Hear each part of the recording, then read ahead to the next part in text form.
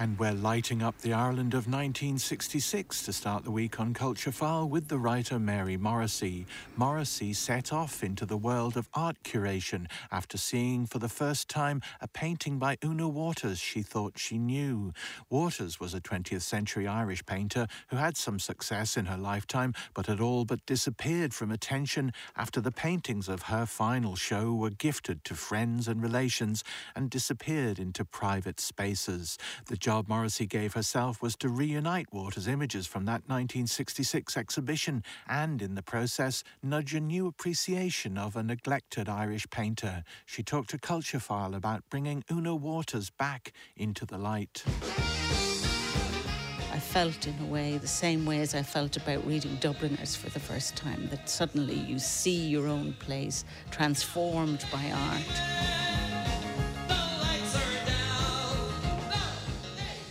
I came across Una Waters because my partner was gifted a painting of Una's, and for a long time it sat in our house in a back room, a dining room that we didn't use much, north facing, quite dark. And then we moved house and Una's painting got moved with us, and suddenly it was in a completely different room, light filled, and a room we used all the time.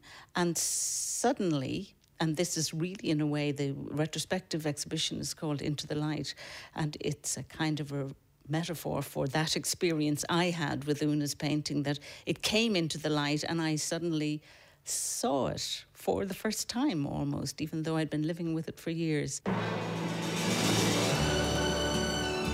The painting is Girl Walking by Trinity in the Rain, a profile of a woman in red holding up an umbrella in an awful downpour, which is depicted in the painting almost like three-dimensionally. So there's sort of slashes of rain going from top left, and the rain, you can almost feel it, that stinging cold rain, the sort of rain you'd have around this time of the year, in fact. 'Cause I'm walking the streets in the rain. And in the background is the kind of flinty stone of Trinity College and the legs of the goldsmith statue. And there's just something really visceral and physical about it, and fell in love. I really saw it for the first time. I then became very curious about her other work, and that started the quest. 'Cause I'm walking the streets in the rain. Eugene Waters, also perhaps better known as Ono Tuarishk, was both an Irish language and English language writer, poet, playwright, and they were an extraordinarily devoted couple involved in artistic pursuits, and he was a great champion of her work. But Eugene sort of, inadvertently helped to make her work fall out of view, and then her reputation, an artist's reputation often disappears like that if people don't see the work. But he was absolutely grief-stricken and heartbroken when she died prematurely at the age of 47, and he arranged the exhibition as a kind of a memorial exhibition and gathered 37 of her paintings together, and they were put on show in St. Stephen's Green, not so far away from where we are now. After that, he gave all of these paintings and many more paintings, because the 37 in that show are only a small portion of what she painted. He gave them away. Now, he gave them to family, and he gave them to friends, and he gave them to people who would appreciate Una's work. So it was just one of those kind of bitter ironies, in a way. He wanted people who appreciated and liked Una to have her work, but in fact, in a way, it kind of worked against her reputation living on. Sheila Smith, Una's niece, we kind of got together and decided perhaps it would be possible to put on a show.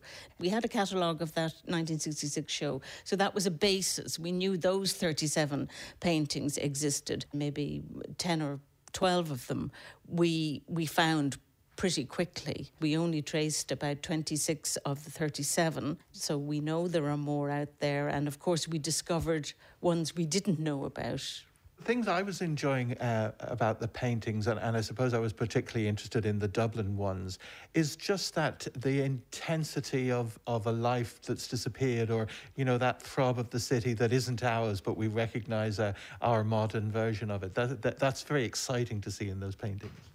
Yes, I mean, I think particularly there's a wonderful painting called Kappa Road, which is of the new suburbs in Finglas in the 60s. I mean, Una was based in Finglas, but kind of old Finglas, a place called Kappa Cross, which kind of has been obliterated by the motorway now. So she lived in a kind of very rural setting, but all around her, you know, the new city was growing up, the new suburbs were growing up around her. You would think perhaps that, you know, an artist might think, oh, this is a terrible encroachment, whereas in fact, Kappa Road is like a very joyful celebration of the new suburb where the life is lived out in the street. There's loads of people. There's two old ladies having a gossip. There's a go-car. There are two or three boys chasing a ball, you know. She manages to create extraordinary characters, which makes them very lively. In fact, Kappa Road is one of three paintings she did of the new suburb of Finglas. And the other two we have not traced, and we would love to find them. One of them is called Building Scheme, and the other one is called School Break, and they're all of around Kappa Road and Finglas, and we're wondering, perhaps, are they somewhere out in Finglas? Does somebody in Finglas still have them? So this is a shout out to anybody in Finglas. Have a look and see in your attics, in your storerooms, wherever, your garages, maybe you have Una Waters' other Finglas paintings.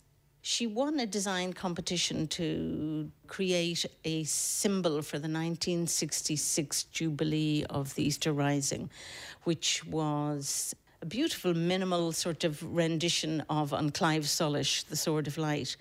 That was picked out of a public competition. Reluctantly picked out, it seems. Somewhat reluctantly, yes. I mean, it does beg the question who was adjudicating, and I won't cast, you know, aspersions on the adjudicators, but they said it was the best of a bad lot.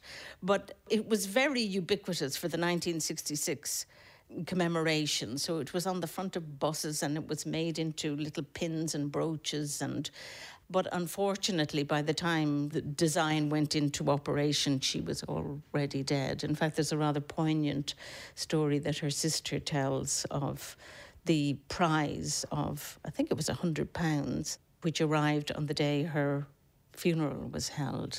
I was talking there to Mary Morrissy, and that exhibition, Una Waters Into the Light, runs at United Arts Club in Dublin until April 2nd.